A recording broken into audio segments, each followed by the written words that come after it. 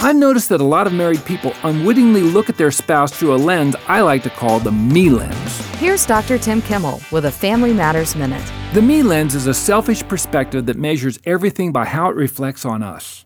It's a life of personal pronouns attached to words that are supposed to be a team concept, like my needs, my time, my money, my kids, my plans, my stuff, and my house.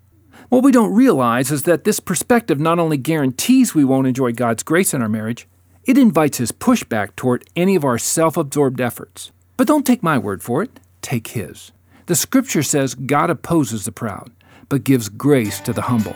The formula is simple. Do you want more grace in your marriage? Just take all that me stuff out and put we in its proper place. Helpful resources for your family, including information about Tim's new book, Grace-Filled Marriage, are available at FamilyMatters.net. That's FamilyMatters.net.